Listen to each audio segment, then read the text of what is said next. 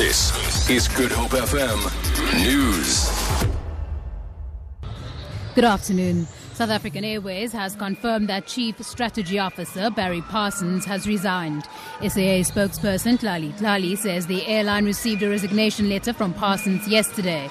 Earlier reports said Parsons had sent a resignation letter containing damning remarks about the airline.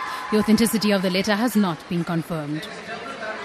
US President Barack Obama says Africa is one of the fastest growing regions in the world. He's praised Africa's economic and business potential in a speech at the Global Entrepreneurship Summit in Nairobi on the first full day of his visit to Kenya.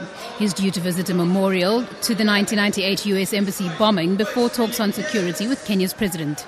His first visit as president to his father's homeland began yesterday. Obama urged the African continent to embrace entrepreneurship. I wanted to be here because Africa is on the move. Africa is one of the fastest growing regions of the world. People are being lifted out of poverty. Incomes are up. The middle class is growing.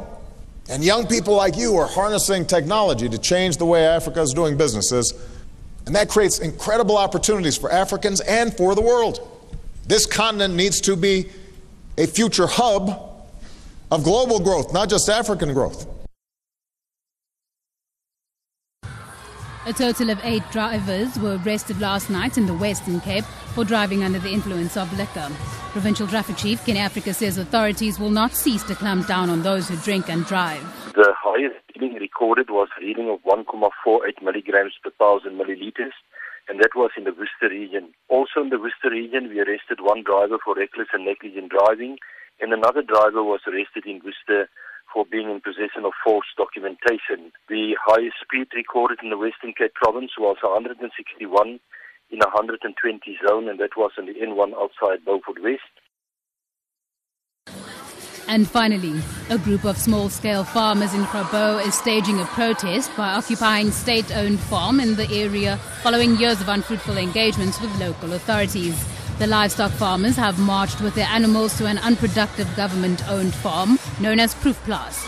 They currently house their animals in makeshift cattle kraals in the nearby township, something they say poses environmental risks. The farmers say with vast pieces of available land at the state's disposal, the least officials can do is assist them to find a suitable place to keep their animals. Susandan Kowala reports.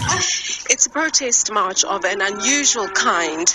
A handful of farmers, accompanied by around 100 heads of cattle, are marching through the streets of the Grabo township of Rooidek. They say they have been trying to get authorities to assist them to get a piece of unoccupied land since 2010. They plan to occupy the land in the dormant state-owned fruit farm until someone can help them find a permanent home for their animals. Susandan Kowala, SABC News, Grabo. For Good Hope FM News, I'm Danielle Buzet.